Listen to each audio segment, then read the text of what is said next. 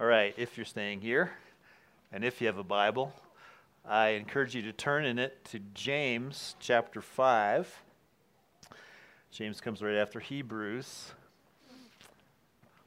We are returning to our series on walking by the Spirit, and in recent messages we've been talking about the spiritual gifts, some of the specific ones listed in 1 Corinthians 12 to 14. Today is the second message on what the Apostle Paul called gifts of healing or gifts of healings. The first message was to increase our expectation that God still heals miraculously. And we looked at the healing ministry of Jesus in Matthew chapter 8 for that. Today's message is about the practical matters of actually seeking God for healing, for miraculous healing. Assuming that is available to us, and we believe it is, what does it look like to actually seek God for it? That's a question that James answers for us. So we're going to look at James 5, 13 to 18, and we'll read that and then ask the Lord to open up its meaning to us. James 5, starting at verse 13. Is anyone among you suffering? Let him pray. Is anyone cheerful? Let him sing praise. Is anyone among you sick? Let him call for the elders of the church, and let them pray over him, anointing him with oil in the name of the Lord. And the prayer of faith will save the one who is sick, and the Lord will raise him up. And if he has committed sins, he will be forgiven. Therefore, confess your sins to one another and pray for one another that you may be healed. The prayer of a righteous person has great power as it is working. Elijah was a man with a nature like ours, and he prayed fervently that it might not rain, and for 3 years and 6 months it did not rain on the earth. Then he prayed again, and heaven gave rain, and the earth bore its fruit. Let's pray. Lord, open up to us not just the meaning of this text, but also your heart behind it. Your heart that invites us to come to you with all of our suffering. You invite us to pray. You invite us to seek you. And you wouldn't do that unless you had something for us, unless that activity was in our best interests. And so, Lord, now would you just give us eyes to see what you have for us, your character and your ways which are good. And we ask you to do that in Jesus' name. Amen. Well, like many of you, I've witnessed ministry settings where divine healing has been sought after. And the variety of approaches used and the teachings associated with those approaches has been interesting, to say the least. I remember one TV preacher who put his hand up to the camera, and he said, "Now you place your hand over my hand on your TV set, and I will pray for you, and you will be healed, provided you give a donation to our ministry." Last year I was at a Christian concert at Red Rocks, and before the main act, a man came on stage. He instructed everyone to lay hands on the person next to you, to your right and to your left, and then repeat after him certain things to the effect that whoever was sick would be healed if we all did that. We could add many other examples about different approaches or ideas about how we get healed. So what are we to think about those things? Are those biblical ways to seek divine healing? How can we decide? Well, the answer is always to look at what the Bible actually says and then follow that as best as we know how. Because the Scriptures, being God's Word, are the final authority in all things, including what does it look like to seek the Lord to be miraculously healed. The Word speaks to that. It gives us instructions on what to do. So let's see what God has to say about it from James. We're going to start with an observation about the character of God that jumps out. to us from the text. The observation is this, which is that the Lord invites us to seek Him to be healed. The Lord invites us to seek Him to be made well. Here's how we know. 2 times in the passage we're told to seek the Lord for healing. The first is in verses 14 and 15. He says, "Is anyone among you sick? What to do? Here's what to do. Let him call for the elders of the church and let them pray over him, anointing him with oil in the name of the Lord. And the prayer of faith will save the one who is sick, and the Lord will raise him up." So what do you do when you're sick? Well, in this case, you get the elders involved. You get them to pray for you in the hopes that you might be raised up, healed from your sickness. Notice that it doesn't say, "Is anyone among you sick?" Well, just endure it. It's a fallen world. It's subject to futility. So just get used to it. Just get used to pain and sickness and suffering. That's not what James says here. He says, are you sick? Get the elders involved, seek the Lord, and He might raise you up. The second place we see this invitation to seek healing is in verse 16. "Therefore, confess your sins to one another and pray for one another that you may be healed." That's an invitation to get fellow believers involved. Let confession of sin and prayer for one another be this common practice among you so that you may be healed. That's a positive affirmation that seeking the Lord for healing is part of obedient, God-honoring church life. And why should it be that way? It's because of how God has described Himself to us. He's a father who has compassion on his children. He loves us, and it honors Him that we should believe that and go to Him when we're ill, when we're suffering from some physical affliction. It honors the character of our Father that we should know there's somebody I can go to who may, in fact, remove this affliction from me. Now, as I mentioned last time, the Lord will not always heal us because, like a wise father, He has reasons why He doesn't always give us what we want. That's why Dan preached on suffering last week from Psalm 73. Sometimes God's will is to give grace to endure suffering, not the grace to remove it. But suffering isn't God's will all the time. Otherwise, we wouldn't have these instructions in the Bible to say, ask Him to do something about it. Ask Him to relieve it. It can't be His will all the time if He's saying, pray that it will come, the healing. And I think it may be His will more often than we suppose. That James is trying to stir up faith here, that a normal part of your lives as Christians should be to ask God for healing. Now, how do we do that? How do we seek the Lord for healing? He gives us 2 scenarios in this passage. One involves calling for the elders to pray, and the other involves praying for one another. So let's look at those in turn. The first one's going to take the longest. There's a lot in there. The first one is calling for the elders to pray. The situation that James has in mind here is that of a person who's incapacitated. Such serious condition that they can't readily leave their home, most likely bedridden, perhaps in a hospital would be another application. That seems to be the case from the language of verses 14 and 15. Verse 14 says, "Is anyone among you sick? Let him call for the elders of the church." So apparently they can't get to the church assembly where the elders are. The elders have to come to them. Then James says, let the elders pray over him.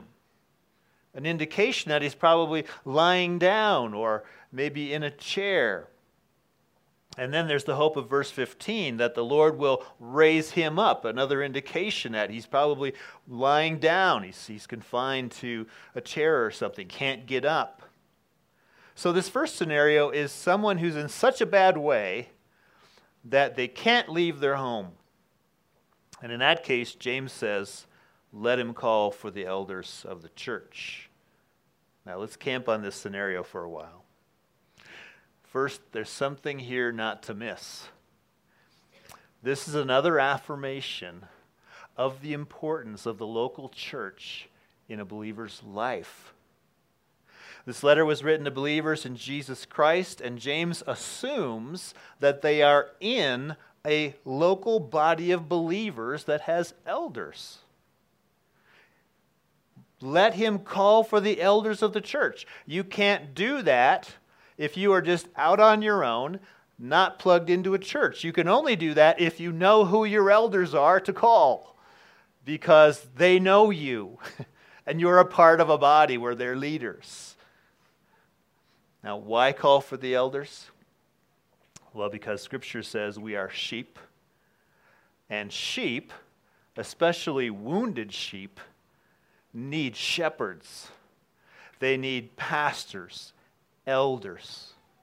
It's the elders' privilege and responsibility to care for wounded sheep. It's how we can demonstrate the love of the chief shepherd, Jesus, who laid down his life for the sheep. It's how we practice his ministry of care, which at times included divine healing.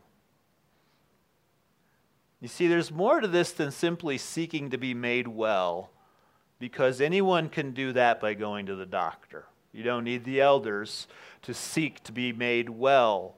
You should go to a doctor. There's nothing in this passage that would say, don't use the common grace of God's medicine. Use that, employ that, seek the prescriptions, the operations, etc. That's a part of just enjoying God's common grace of what he's given man to do to heal things. But James wants homebound or hospitalized believers to do something more than that. He wants you to call for the elders. Why?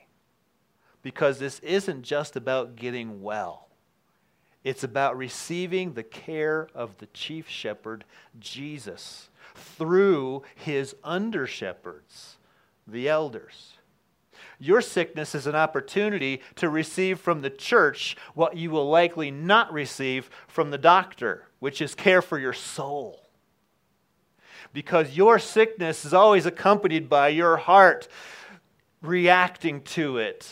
Sadness, fear, worry, anger, bitterness, all sorts of things are going on when we're ill. And so you need more than just care for the physical ailment. You need care for the soul. So call the shepherds in, because that's what they're there for. Now, what happens when they come over?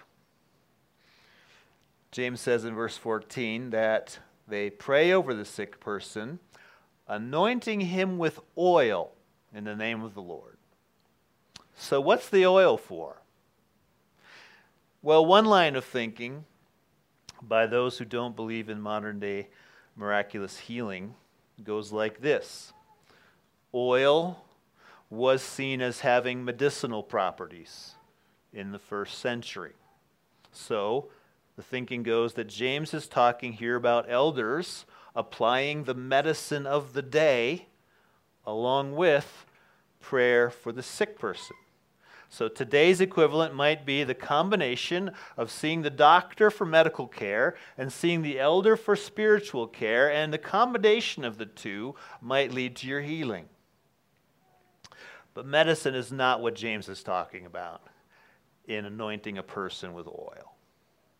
I think the most obvious reason is because of verse 15, which says, the prayer of faith will save the one who is sick, and the Lord will raise him up. It's the prayer of faith that is assigned the healing power, not the oil. So the oil is involved in this. The oil has a purpose here, but it's not to heal. The prayer is what heals. So what's the oil for? Well, the same reason oil is often used in the Old and New Testaments. When you anoint someone with oil, you're dedicating them to the Lord. So in this case, you smear or daub them with oil, which is what the word anoint means here, as a way of saying, we're committing you right now into the Lord's hands. We're dedicating you to Him. Only God can perform this healing, so we're looking to Him right now to do this.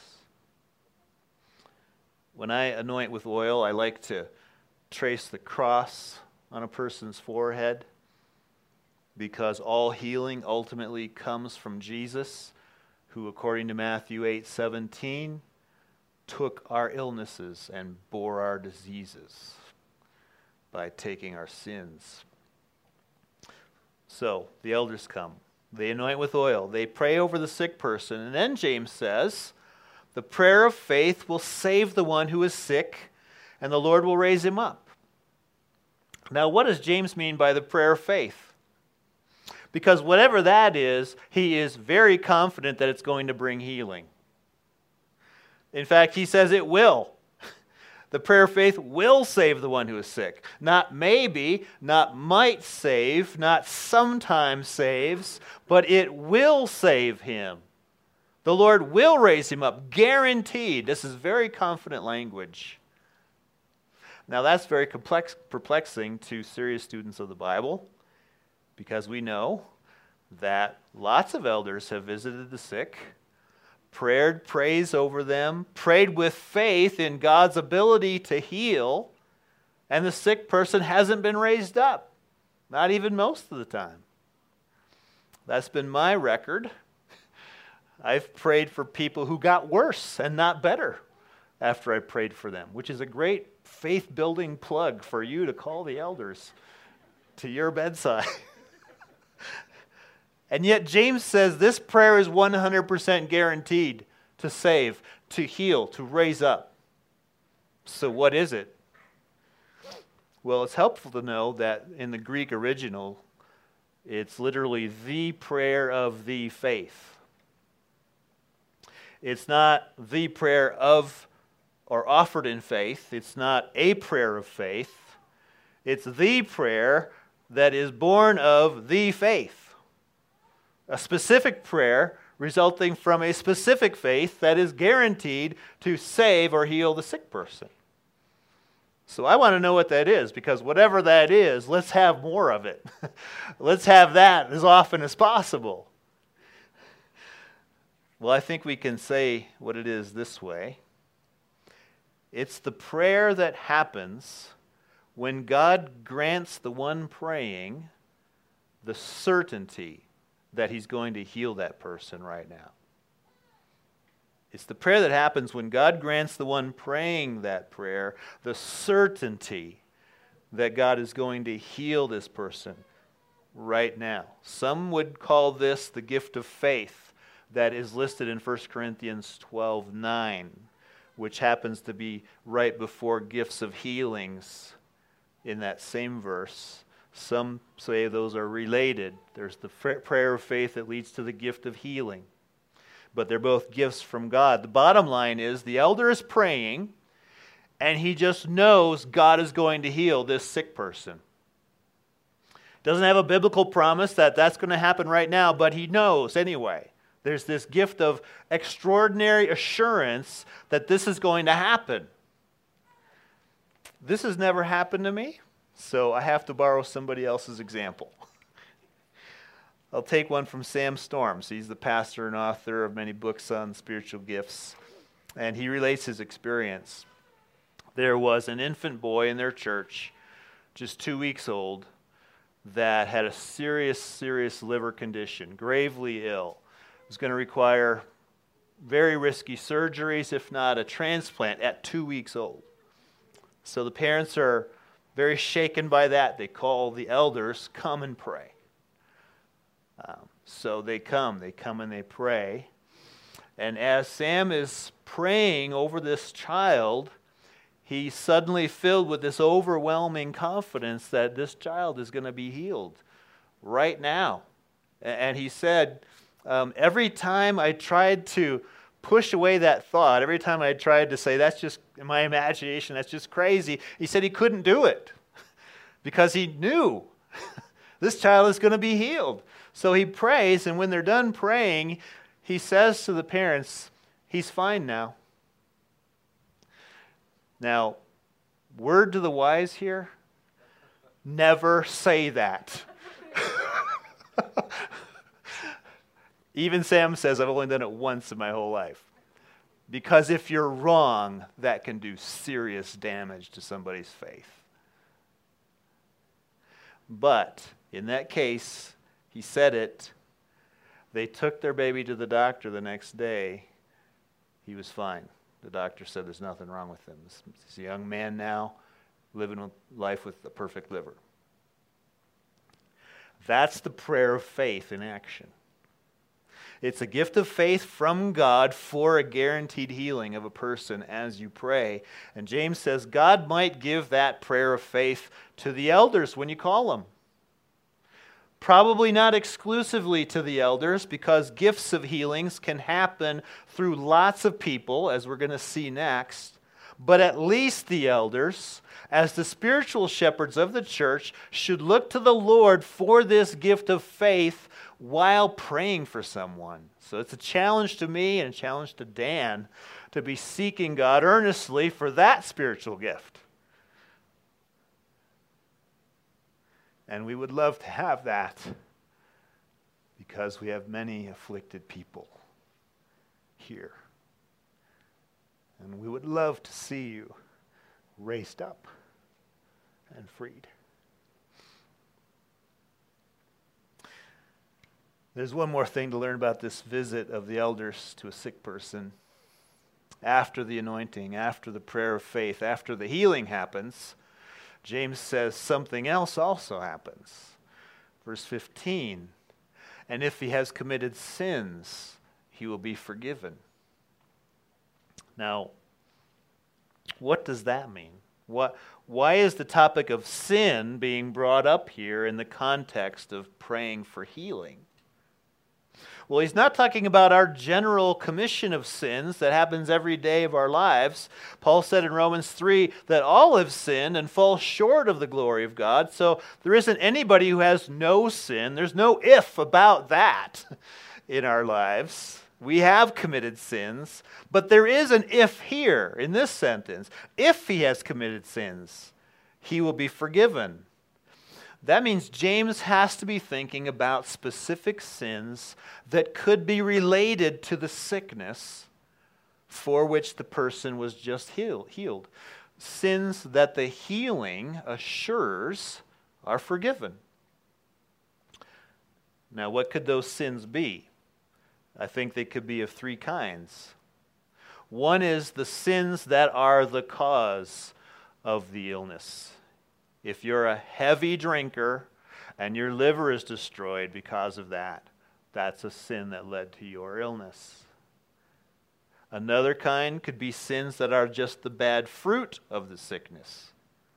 For example, self-pity, envy of people who are well, bitterness against God for letting you go through this, unforgiveness of anybody who's maybe contributed to your sickness. Lots of sins could be the bad fruit of it. And a third category might be sins that the trial of being sick has revealed to you. Maybe by allowing you to suffer for a time, the Lord intends to get your attention about something. Maybe there's some idol in your life, something that's a God replacement, and he wants that grip on that to loosen, and so he puts you through a series of trials until you start to realize, I need God, not this other thing. Any of those things could be the sins, I think, that James is thinking of here. He doesn't say that they're always there. He says if, they might not be there. Your sickness may have nothing to do with any of that. But if there are sins involved here, either as the cause or the result or something that God's bringing your attention to, then if you are healed, it's a way of God saying, I forgive you. I forgive that.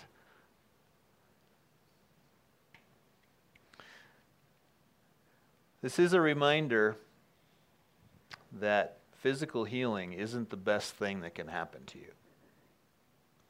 If it was, then James would have been content to just leave out this whole part about sin. Why would that matter if all that really matters is that you get well?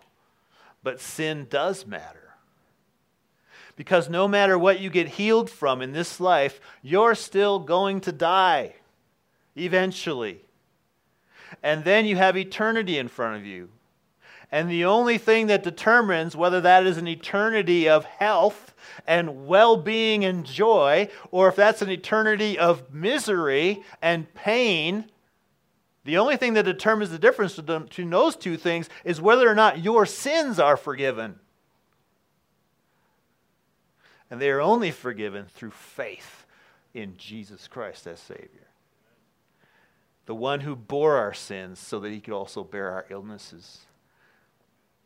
He said, what does it profit a man to gain the whole world and forfeit his soul? Physical healing is great, but not if you forfeit your soul through unbelief in Jesus. He offers us an eternity of being well. Trust in Him. Follow Him. And sometimes He will encourage us along the way with a foretaste of what that future life will be like.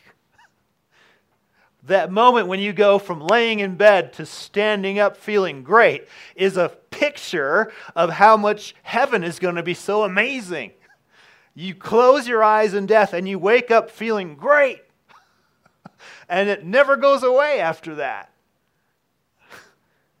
Thank God for those foretastes. Thank God for His mercies that He will bring into today sometimes. Let's move to the second scenario for seeking the Lord for healing. This involves praying for one another. Picking up the subject of forgiveness of sin, James says this in verse 16. Therefore, confess your sins to one another and pray for one another that you may be healed. So we're still on the subject of miraculous healing by God, but we're talking not only about the case of the bedridden person who calls for the elders. Now we're talking about the general life of the church at all times. And what that general life looks like is confessing your sins to one another and praying for one another, that you may be healed. This looks like what could happen in your discipleship groups during the week. This could be what we're doing on our Friday night worship. This can be what you're doing one-on-one with somebody in a meeting together. But there's this life of turning from sin and turning to the Lord in community with other believers. And we're confessing and we're praying for one another that we may be healed. We're bringing our sicknesses, our diseases to one another and asking for prayer. That means praying for healing is something that we're all called to do. Every one of us. Not just the elders. Gifts of healings in 1 Corinthians 12 could be given to any believer. Nobody has the gift of healing where you can just heal somebody at will. But anybody could receive gifts of healings. Any believer could be used by God to be a channel of grace through which another person is miraculously healed. And if you think that couldn't be you, then read further in verse 16. Because James says, the prayer of a righteous person has great power as it is working. If you are genuinely a believer in Jesus, if you're rescued from your sins, you are a righteous person because Jesus' righteousness has been credited to you by faith. He has stamped you with the word righteous. You are justified, declared righteous. So your prayer can have great power as it is working. Not because you have great power, but because God has great power. And He has removed the separation between you and Him, where He wouldn't formerly have listened to your prayer, but now you're a son, now you're a daughter, and He invites you to come with your requests as a compassionate God, and He's inclined to do it.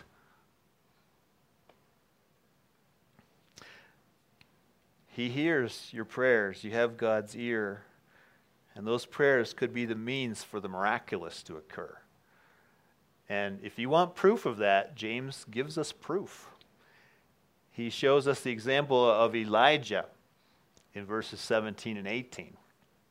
He says, Elijah was a man with a nature like ours.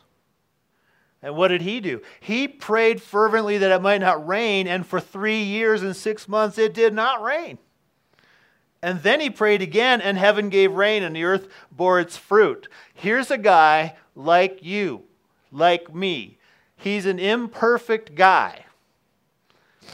He's a man who, after his great success confronting the 450 prophets of Baal, if you've read that story, you know, they're crying out to their God, Baal, hear us, answer us. And they limp around the altar and nothing happens. And then Elijah comes up. He says, pour a bunch of water on that thing. Pour some more water on it. Make it soaking wet. And now, Lord, show it you're the true God. And boom, you know, lightning comes down and burns it up and everything's disintegrated. And then they end up killing all 450 prophets of Baal. Great victory, right? Then he hears that Jezebel, the queen, says, I'm going to get Elijah, I'm going to kill him, and he runs for his life. You know, after the great victory is this depression. He goes and he sits under a broom tree, and he says, it's enough now, Lord, take away my life, for I am no better than my fathers. You know, we think about Elijah as this amazing, mighty man of God, and he was, but he was a man with a nature like ours. He had imperfections. He had moments of unbelief. He had failures. And yet he prayed, Lord, don't let it rain. And it didn't for 3 years and 6 months. That's a miracle. The prayer of a righteous person has great power as it is working, because God has great power. If He wants to give a gift of miraculous healing, there is no fundamental reason why He couldn't use you to do that. The takeaway here is that as a church, we are to regularly seek the Lord for healing. Yes, it can be a selfish thing to do. We can have this sense that God owes us health. You know, I should never walk around with any pain. I should be completely fit 100% of the time. We can have that in our head. We have this sense that we should never suffer. And so then we go to the Lord and we just kind of expect it, demand it, give it to me. You know, the Lord's not really inclined to answer that kind of a prayer. You go back to James 4:3, it says, you ask and do not receive because you ask with wrong motives. So He's not going to say yes to everything. He doesn't want to reward our sinful attitudes.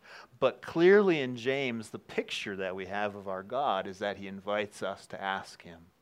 And to think that He would be inclined to say yes and not rather inclined to say no.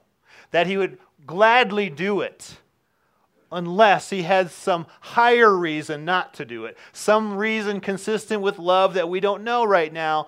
But He'll say no sometimes. But His inclination is, I will do it. I think sometimes we come to Him saying, well, He probably won't, but I'll ask anyway.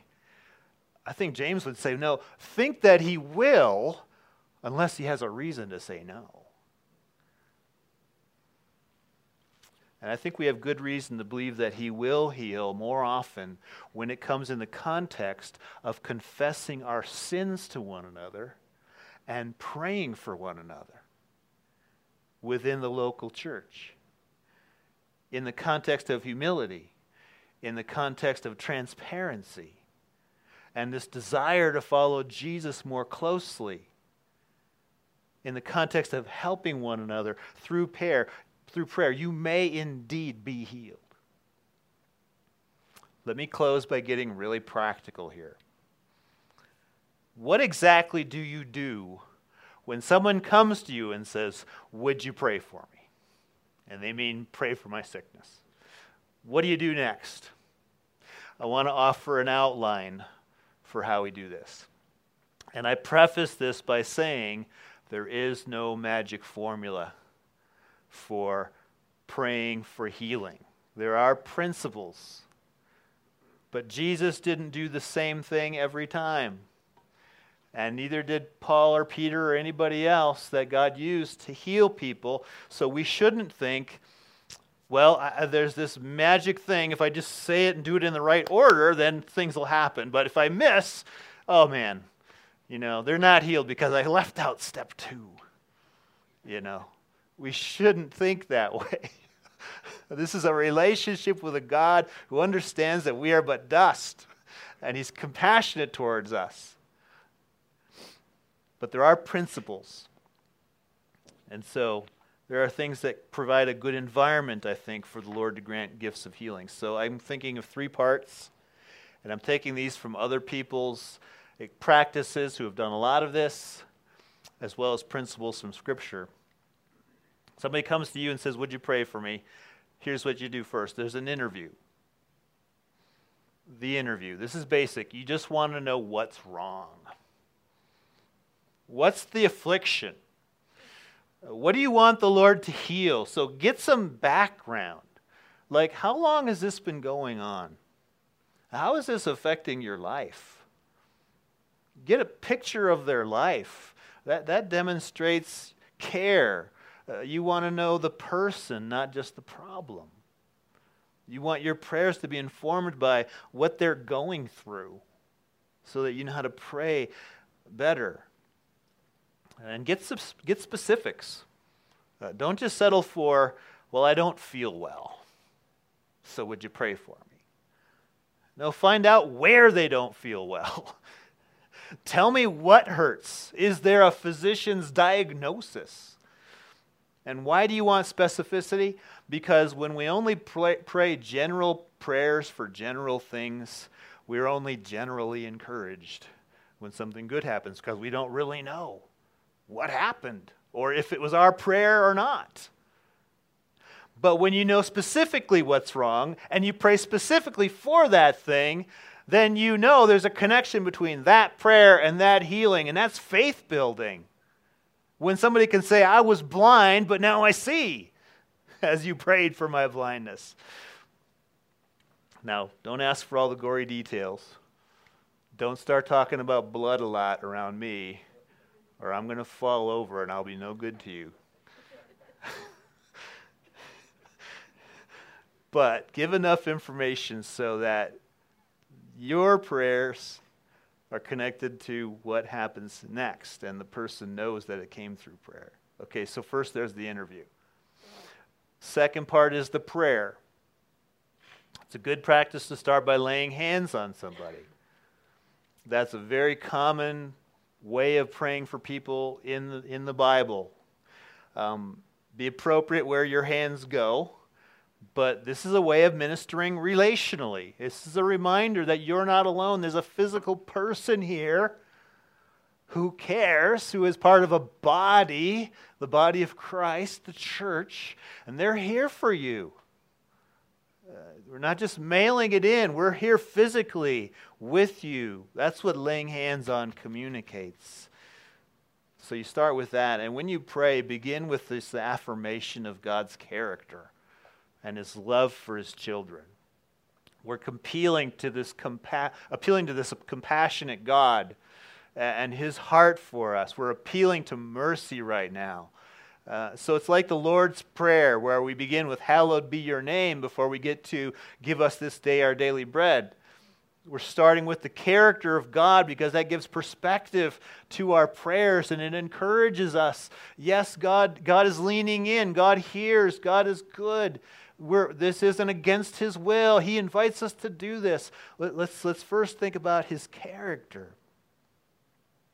And then simply ask.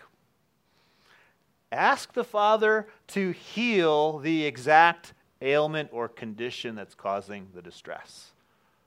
Be specific. Father, we ask you to remove this sister's insomnia. Whatever is causing her to remain awake night after night after night, we ask you to dispel that. We ask that tonight is the first night of many nights of refreshing sleep. We ask it in the name of Jesus, who bore our sins, that he might bear our diseases. We pray specifically, and we pray confident in the character of God.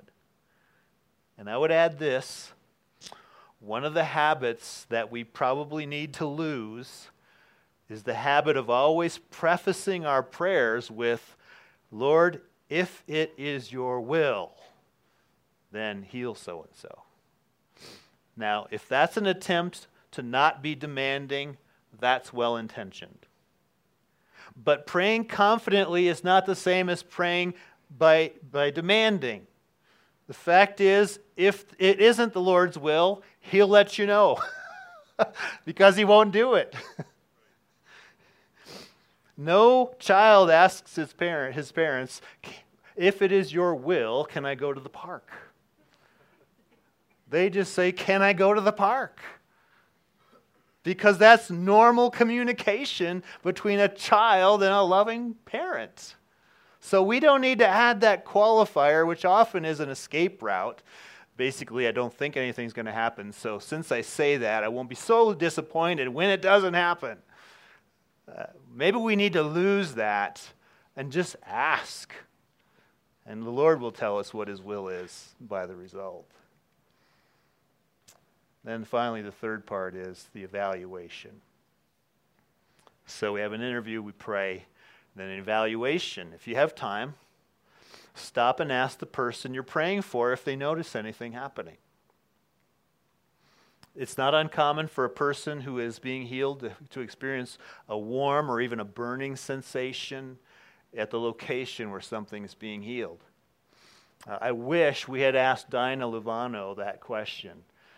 Do you feel anything? Because when we were praying for her as elders and wives a couple of years ago, she felt that in her abdomen. She felt a burning sensation and then no pain where there had been pain for 30 years.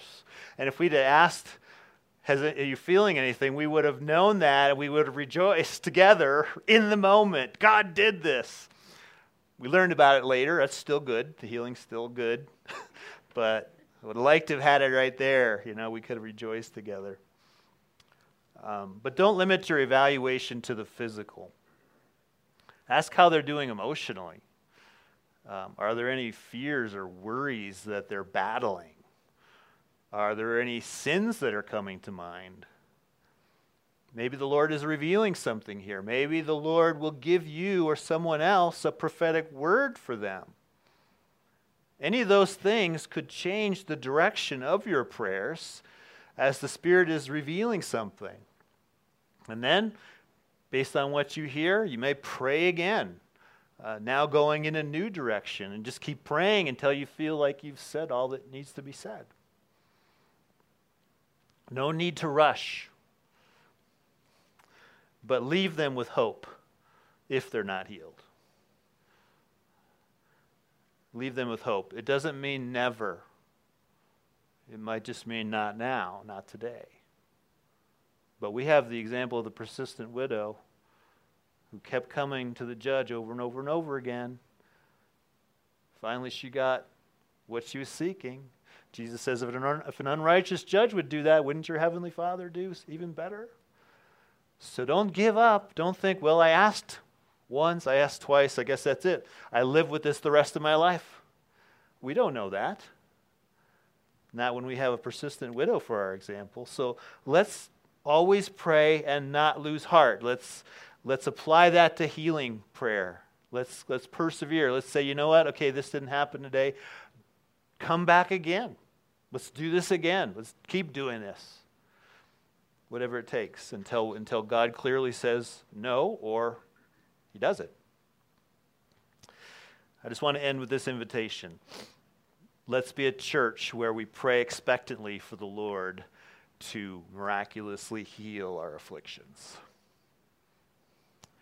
Do it in your discipleship group meetings and elsewhere. Do it in our Friday night worship times.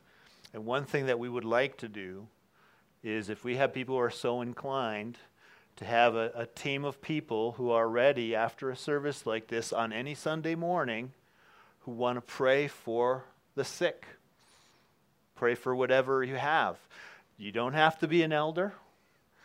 You just have to be a Christian. Because then you're a righteous person whose prayers work powerfully if God inclines to heal.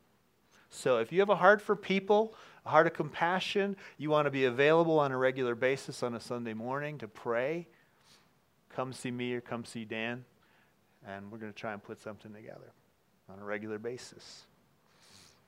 And may the Lord raise up many who are sick because of his mercy.